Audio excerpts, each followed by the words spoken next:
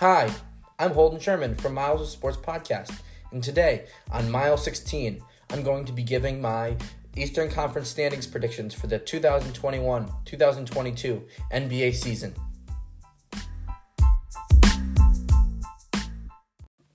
Coming in at number 15, I've got the Orlando Magic. The Magic are a young team, and this year, their incentive to play games this year is not to necessarily win, it's to develop players. Last year, on March 25th, on the trade deadline, they got a haul back for Nikola Vucevic, including Wendell Carter, who they inked to an extension last week for 4 years at $50 million. And they also got 2 draft picks.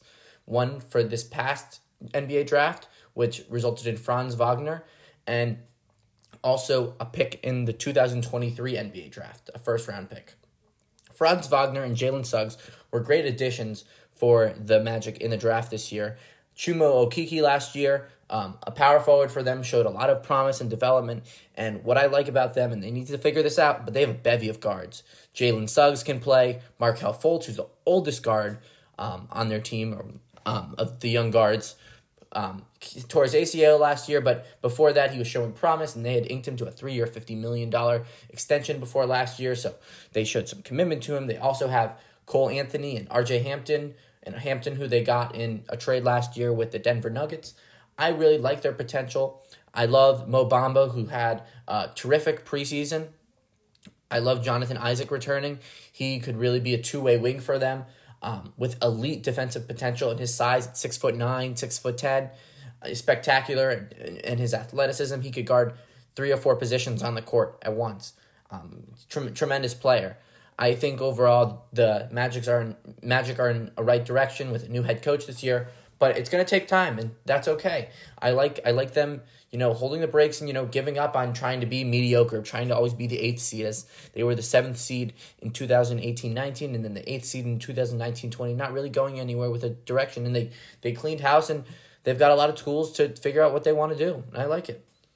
At number 14, I've got the Detroit Pistons. I think the Pistons are going to be a really fascinating team this year. They have a bevy of rookies, including Cade Cunningham, first overall pick. They also have Luka Garza. They also have Sadiq Bey, Isaiah Livers. Isaiah Stewart is spectacular. Showed some great promise last year as a rookie. And I also and I think this is important for young teams to also have a balance of veteran players. I was concerned that they were going to go just young players when they traded away Mason Plumlee, on draft day, but they just replaced him with Kelly Olynyk, who fits Cade Cunningham's game better, as he can space the floor better than Plumlee can. They also still have Jeremy Grant, who was a 20-point-per-game scorer last year for them and the year before.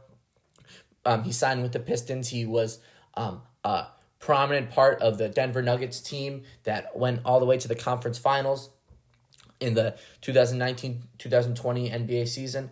I think overall, I like their pieces, and I think that by the end of the season, they'll be a much better team than what they started, but they're going to have a lot of growing pains. And giving the keys to the offense to a young rookie like Cade Cunningham will take an adjustment period. But and they also have Killian Hayes, who showed some promise at the end of last year, but I think overall they've still got a lot of work to do, and time is what they need. At number 13, I've got the Cleveland Cavaliers. Again, the Cavs last year were not as bad as their record showed, especially at the start of the year where they were playing really well. But the thing is, the East is so deep this year. I don't also necessarily love the fact that they didn't ink Colin Sexton to an extension or trade him, because there's some uncertainty with his future there, and he's their most prominent scorer for that team, and I think they need to figure that out. They seem really invested in Darius Garland, and I think he can play at a high level on both ends of the court, which I think will help them. Lauri Markkanen, although I don't think he'll play an extreme amount of minutes, I think he'll play a good chunk, and I think he'll help space the floor for those young rookies. And they still have Isaac Okoro, who showed some flashes last year of being like a really great modern NBA player who can just do a lot of things on the court really well. They have Jared Allen, one of my favorite players in the NBA. I think he's your traditional run, dunk, jump center, and I really like that about his game. He's a great shot blocker, and I think inking him to an extension was a great idea, especially for 5 years. he'll be a great pick and roll partner this year for Sexton and Darius Garland, and I think he'll be really good for them. But the Cavs, they have defense issues. Overall, they're a bad 3-point shooting team, and they don't have a lot of depth. I think Ricky Rubio was a good backup point guard signing. Hopefully it gives them a more veteran presence to go along with Kevin Love, and Rubio and Kevin Love did play for the Minnesota Timberwolves together back in the day, years ago. But overall, they don't have a star player, elite players for me to rank them higher. Number 12, I have the Washington Wizards. And again, this is a test to how deep the East is, because last year they made the playoffs, and I know they traded Westbrook away, but I think they got better this year. Spencer Dinwiddie is fully healthy now after tearing his ACL last year when he was playing for the Nets, and they inked him to a nice 3-year deal for a reasonable price. Corey Kispert is going to be great floor spacing for the Wizards, and I think he's a great building piece. I love Kentavious Caldwell-Pope. I consider that a move that is really strategic in trying to convince Bradley Beal to stay with the Wizards, and I really like that deal. Montrezl Harrell can bring great energy. I think there's a lot of players on this team that they acquired this offseason who can really complement Bradley Beal's style. But overall, I'm concerned about their ability to shoot the ball at a high level, and just their overall second scorer, second creator from 3 levels. Dinwiddie's a great scorer when it comes inside the paint, but I have my concerns with him when he is a 3-point shooter. I believe he shot 36% in 2019-20, his last fully healthy season. And they also inked Daniel Gafford to an extension, and Denny Avdia will be back this year. And I love those young pieces, but I just think the teams in the East are better than them, which is again, it's just a test to how good the East is. But I don't know how this is going to sit with Bradley Beal. He seems committed to the Wizards, and the Wizards seem committed to him, but we'll see what happens this year. At number 11, I've got the Charlotte Hornets. This year, I think that they'll be a better team, but I like this signing of James Bouknight, but at the same time, the extension of Terry Rozier also puzzles me, because they're not going to play a 3-guard lineup where LaMelo Ball, who's the cornerstone of their franchise, is playing alongside Rozier and Bouknight. They would get destroyed on defense. So I think that they have to make a decision on, are they going to trade Rozier or not, or just keep Bouknight as an off-the-bench scorer? Or do they see LaMelo Ball playing some small forward? I think they need to figure that out. I liked Gordon Hayward for them last year. They were a playoff team when he was healthy. And until he got and then when he was hurt, they did not play as well. Kelly Oubre is a nice two-way wing. Hopefully he can get better from 3 than he did last year. He was much, much better in the after his first 15 games of the year, where he was an abysmal 3-point shooter, but I think he'll pick it up a little bit. I like the signing of Mason Plumlee, but again, it's just Mason Plumlee. He's going to give you some nice pick and roll action and some nice rebounding statistics, but I don't know how much he's really changing the game. And number 10, I have the Indiana Pacers. With the talent that they have, they shouldn't be the 10th seed, but I think that team and the players on it are more motivated than they were last year, and I think that's going to show because the players did not like Nate Bjorken, their head coach last year. As it is reported, TJ Warren opted not to return last year when he had the option to, and decided to more fully recover his foot injury that he suffered at the beginning of the year last year because of the head coach. I think that Sabonis is the type of player who can put up big numbers on any day. Miles Turner is a great shot blocker. I do have concerns about their spacing in their front court with those two, but I think overall they make up for it in many other ways. Karis LeVert was spectacular for them last year. When he was playing for them, I thought he was really good. He showed some glimpses of how he can run an offense himself, and I think that it shows tremendous promise for them. And my thing with them, though, is that they don't have enough floor spacing to me. I like the signing of Chris Duarte. I thought the drafting of Chris Duarte. I think he brings nice offense to their team at the guard spot, but they also have Malcolm Brogdon, who's starting there. But I think Duarte will be able to make an immediate impact, as he is 23 years old and is considered one of the more polished rookies coming out of this year's draft. At number 9, I have the Chicago Bulls. I think it will be an issue when the Bulls go to the ninth seed, but overall, I don't necessarily love the fit on offense. They've got Vucevic, they've got DeRozan, they've got Patrick Williams, they got Lonzo Ball. I don't necessarily love their offense all the time. I think that there's going to be flashes where they're going to just be hitting on all cylinders. A lot of people are speculating, will they be one of the very few teams that have 3 players average over 20 points per game with DeRozan, Levine, and Vucevic? But Vucevic is going to stay in the paint the whole time, or be on the and is not or around the perimeter, and he's not the most mobile player in the world. And DeRozan can't really shoot, so I have a lot of questions about them. I love the signing of Lonzo Ball. I think he's really bought in, and he's in a place right now where he could decide where he'd want to be, and I think he's going to be really good for them this year, as he's got a nice contract too.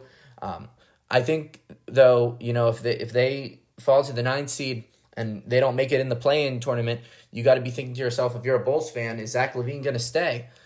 If I'm LaVine, though, I have to put the burden on myself to say this year, because the Bulls did whatever they could in the offseason to provide LaVine with the players possible to help him perform well, because they were bought into him. They said to him during the offseason, on my understanding of the reports I read, that he needs to improve on defense and the Bulls will improve their team, and the Bulls have definitely done their share.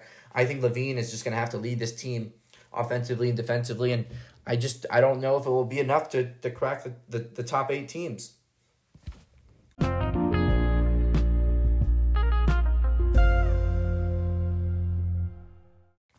Okay, now for my top 8. At number 8, I've got the Toronto Raptors. The Raptors may not have the talent of the other teams who made the playoffs in my projections, and some of the teams who did not make the playoffs. But the Raptors overall have shown continuity as a team, and this year they will be back in Canada. And I think, as Masai Ujiri pointed to, that set the team back for last year, and I think it really hurt them. Every single game was a road game for them, and I think being back in Canada will bring a lot of familiarity to that team that they did not have last year. Gary Trent for them last year averaged, I think, 17 points a game for them. Great floor spacer for them, who can create his own 3-point shot and is developing his own shot creation skills. Fred VanVleet last year, for the first half of the year, was almost an all-star. Pascal Siakam, I give him a pass last year for his poor play. He did need to make more game-winning shots and be a better closer down in the final minutes. But, he was in COVID protocols for a lot of the year. Overall, just that team was just discombobulated. They had bad COVID with them and had to carry that with them. They were not able to figure out the center position. But I think this year they'll have a more stable understanding of how they want to play. I think you'll see some Pascal Siakam at the 5 and some Chris Boucher at the 5 as well. I'd love to see a lineup of Fred VanVleet, Gary Trent, OG Anunoby, who is projected to have a spectacular leap into year 5 for him, and I think he could be really good this year. Scotty Barnes at the 4, who can also handle the ball, and Pascal Siakam at the 5. I think that's a really nice modern-day NBA lineup that has a lot to do, and I thought Malachi Flynn, as he started a lot of games for the second half of the year, especially in April, was spectacular last year down the stretch, and I thought he was a great pick for where he was picked last year. I think that the Raptors have a lot going for them. I think they're motivated to prove to people that they haven't fallen off the map, and they've performed well without Kyle Lowry in recent years. And I know that their emotional leader is gone, but they still have some players who are major contributors to that championship team. They've got Pascal Siakam, they've got Fred VanVleet leading the crew, and I love their style of offense. If they start that or play that starting 5, that lineup I was talking about, it'll give them a lot of floor spacing and the ability to switch with many players, as VanVleet as a point guard is a rock when it comes to on defense. He's spectacular. I think Gary Trent can move a little bit. OG Anunoby can guard positions 2 through 4. I think overall, I like where the Raptors are going, and I thought they're retooling this offseason by making sure that they didn't lose Kyle Lowry for nothing, as they got Precious Achiuwa back, who could be a piece, possibly playing some center minutes for them as well.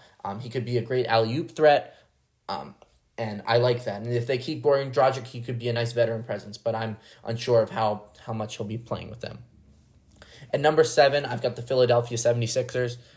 Again, with the Sixers, I'd like to believe that Ben Simmons gets traded soon or that this all resolved itself, but nothing is pointing to it. A lot of executives before the year felt that Simmons was going to get traded, and now we're on day 2 of the NBA season, and nothing has occurred. So I'm skeptical that anything will be fixed anytime soon, and if it does, are they going to get a player back for his caliber? I know some teams know that what Simmons is doing right now is for antics to try to get him traded at a faster pace, but still, that leaves a stain in the locker room, and I don't know how much that can really be solved over. I'm really skeptical about it, and they don't have a ball handler to me. I think Tyrese Maxey is a little too young to take over point guard roles, and I think Embiid can run the offense, but only run it for so much. You need someone to give him the ball, and Ben Simmons, if he's there, he's obviously not going to be 100% bought in, as he's been suspended for tonight's game. But I don't think the Sixers are going to be the team they were last year. I think that I like their format offensively, which is surround a bunch of creators and a bunch of shooters around Joel Embiid. But I just think that they don't have that another secondary primary scorer or primary shot creator for other people, and I think they really need that. At number 6, I've got the New York Knicks. A lot of people are expecting a steady downfall by the Knicks this year, but I think that they've shown that they are very bought in this year, and I like the offseason moves that they made this year to show that they were bought in. Signing Kemba Walker to that deal was a bargain, and then going all in on Evan Fournier to help continue to add more shot creators, which I thought was really smart. RJ Barrett is destined for a breakout year and to continue building off of his strong second half of the season.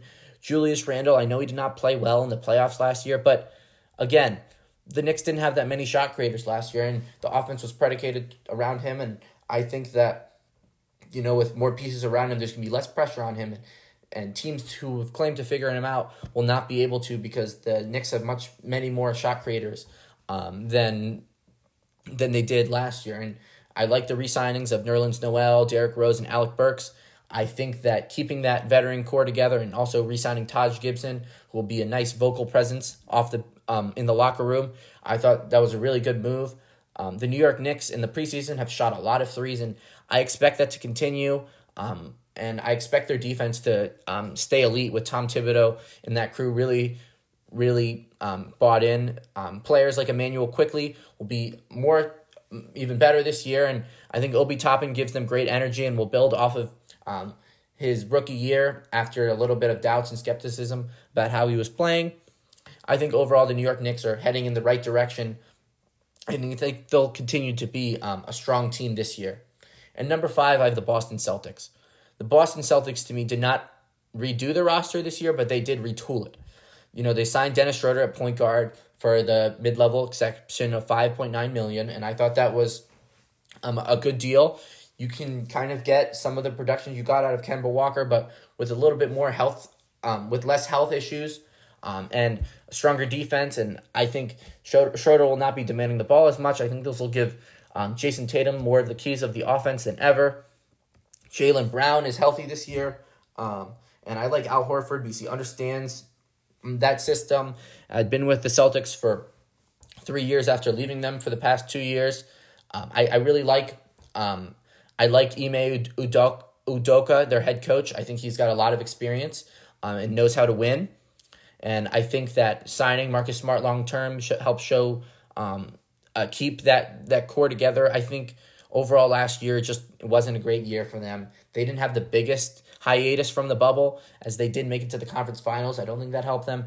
Kemba Walker's knee injury was kind of a distraction, and it took too long to kind of get him integrated into the team, and it just never worked out. But I think also I love Robert Williams, great pickup. Enes Kanter also knows that system too. Aaron Nesmith, Peyton Pritchard, some young players that I like for them.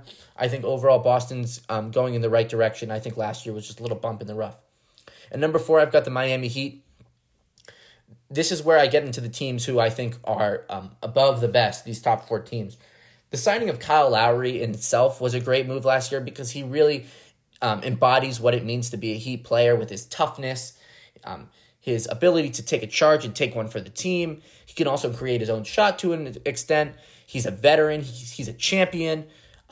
He knows what it takes to play in tough games with high stakes. He knows how to take criticism, as throughout Lowry's career until recently, a lot of people have criticized his how he plays in the playoffs, but I think that he knows what it takes. I think the signing of P.J. Tucker, too, was an excellent move by their front office. And I think that, again, he also embodies what it means to be tough.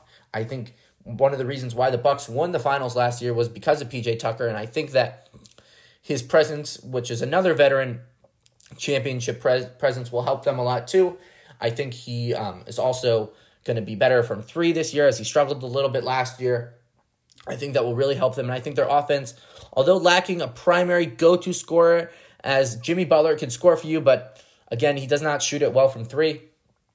I think that their offense has a lot of positives to it. Bam Adebayo can create his own shot inside and has some playmaking abilities. And they re-signed Duncan Robinson for 5 years, $90 million, which I thought was a great signing. And I think he'll be able to play off of Bam Adebayo and Jimmy Butler and Kyle Lowry really well, running off screens. Tyler Herro seems destined for a better year than he had last year after after having high expectations from last year. But I think overall the Heat are a good team, and they can give any team on any night a tough matchup. And number 3, I have the Atlanta Hawks. I wouldn't be surprised if the Hawks win 55 games this year. I think how they play, which is very upbeat, and they've got a lot of scorers along with Trae Young, with Bogdanovich, and they've got Kevin Huerter who can shoot the three well. Danilo Gallinari was excellent from last year for them after many were skeptical of the duration of his contract and how much he was signed for. I thought he was really tremendous. Overall, DeAndre Hunter showed some great flashes last year. I think he was averaging 17 points a game in the regular season in the limited games he played. Clint Capella was a great partner for Trae Young. I think Trae Young will adjust to the new foul rules, so I'm not really concerned about his performance, as a lot of people are concerned. Will he be able to adjust to the new rules? But I think he'll be okay. I think that the Hawks know what it takes to win now. I'm not saying that I think they're going to win the finals or anything, but I think that Trae Young will be even better this year. He established that he can beat anyone. I mean, if you think about that Bucks series, who knows if the Hawks win it, if Trae Young isn't hurt in Game 3. He put up 50 or 49 points in Game 1 versus them, and the Bucks were fully healthy. I think their team overall, led by Trae Young, and his ability to create for others and create for himself, if he can get a little bit more efficient, they could be a potent, lethal team that is very deep. And they got even deeper this year in the draft when they drafted Jalen Johnson and Sharif Cooper. And number 2, I've got the Milwaukee Bucks. The Bucks last year, I thought, had a tremendous regular season. Obviously, they won the championship, but I thought they did a good job of experimenting with a lot of lineups, giving the Bucks the ability to learn more from their mistakes, as in the previous 2 regular seasons, in 2018-19 and 2019-20, they coasted to the 1 seed. And I think they rested Giannis too much, which did not help them in the playoffs. But I think last year, how they played in the regular season is one of the reasons why they won the championship last year. Drew Holiday obviously was a great pickup last year and was obviously worth it as they won the championship. But this year, especially after last night's game, the first of the season, they have this. They're very deep at guard. Dante DiVincenzo is not even back yet from injury, and Grayson Allen they have, who they inked to an extension recently, who can really shoot the ball and starting to create a shot. And Jordan Nwora, who played spectacular yesterday. He had 15 points, including 3 3-pointers. I thought he was really good last night. And I think that they're showing that they're a really deep team. I think that when it comes to playoff time, I think they're going to miss P.J. Tucker a lot, as his veteran presence and his toughness is something that is hard to duplicate. But, the Bucks, they've got the reigning finals MVP, and Giannis Antetokounmpo is still not proven to be stopped. Even if the Nets had their injuries last year versus them, the Bucks still won. And I think that, they earn that respect of being a top 2 team. Middleton is shown to be an elite closer. I know sometimes he has, from game to game, he's not always the most consistent, but when it boils down to important moments, important games, he always shows up. As a result, think about Game 6 last year of the 2021 NBA Finals, where in the fourth quarter, he for sure took over in those final minutes. And at number 1, I have the Brooklyn Nets, the team the Bucks beat in the conference semifinals last year in the East. The thing with the Nets is obviously they have a glaring question over them, which is when and will Kyrie Irving play? I think that at some point, I don't know when Kyrie Irving will play and report to the team, and I think that will help them a lot. But I think their depth is spectacular this year. A lot of questions last year that team had was about their size, and I think they addressed that. And I love the contrast that they have down low with their bigs. You know, they've got Claxton, who's a young center who can block shots and rebound and catch alley-oops. And then they've got some more veteran players like Blake Griffin down low, who started for them last night. And they've got LaMarcus Aldridge, who knows that system.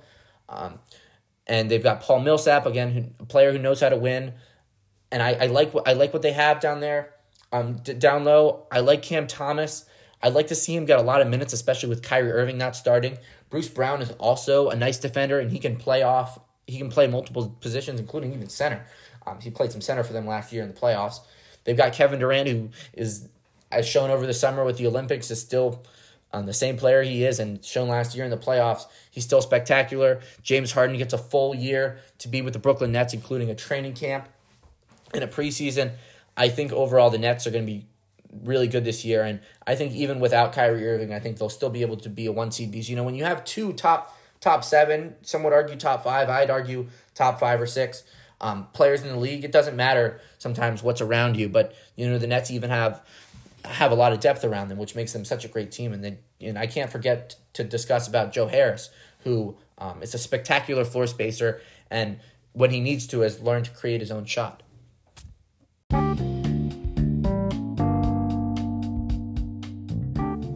I'm Holden Sherman from Miles of Sports Podcast, and this wraps up Mile 16, where I give my Eastern Conference standing predictions for the 2021-2022 NBA season. On Mile 17, next time, I will be giving my Western Conference standing predictions for the 2021-2022 season. Have a nice day, and see everyone on Mile 17.